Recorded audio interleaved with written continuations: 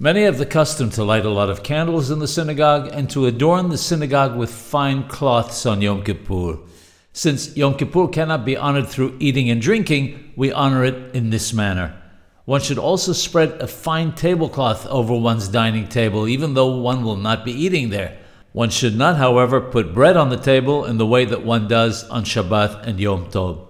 The custom is to wear clean white suits and clothes on Yom Kippur, since we are likened to the ministering angels.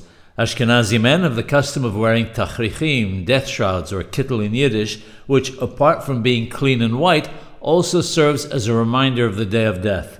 Women should also wear white on Yom Kippur.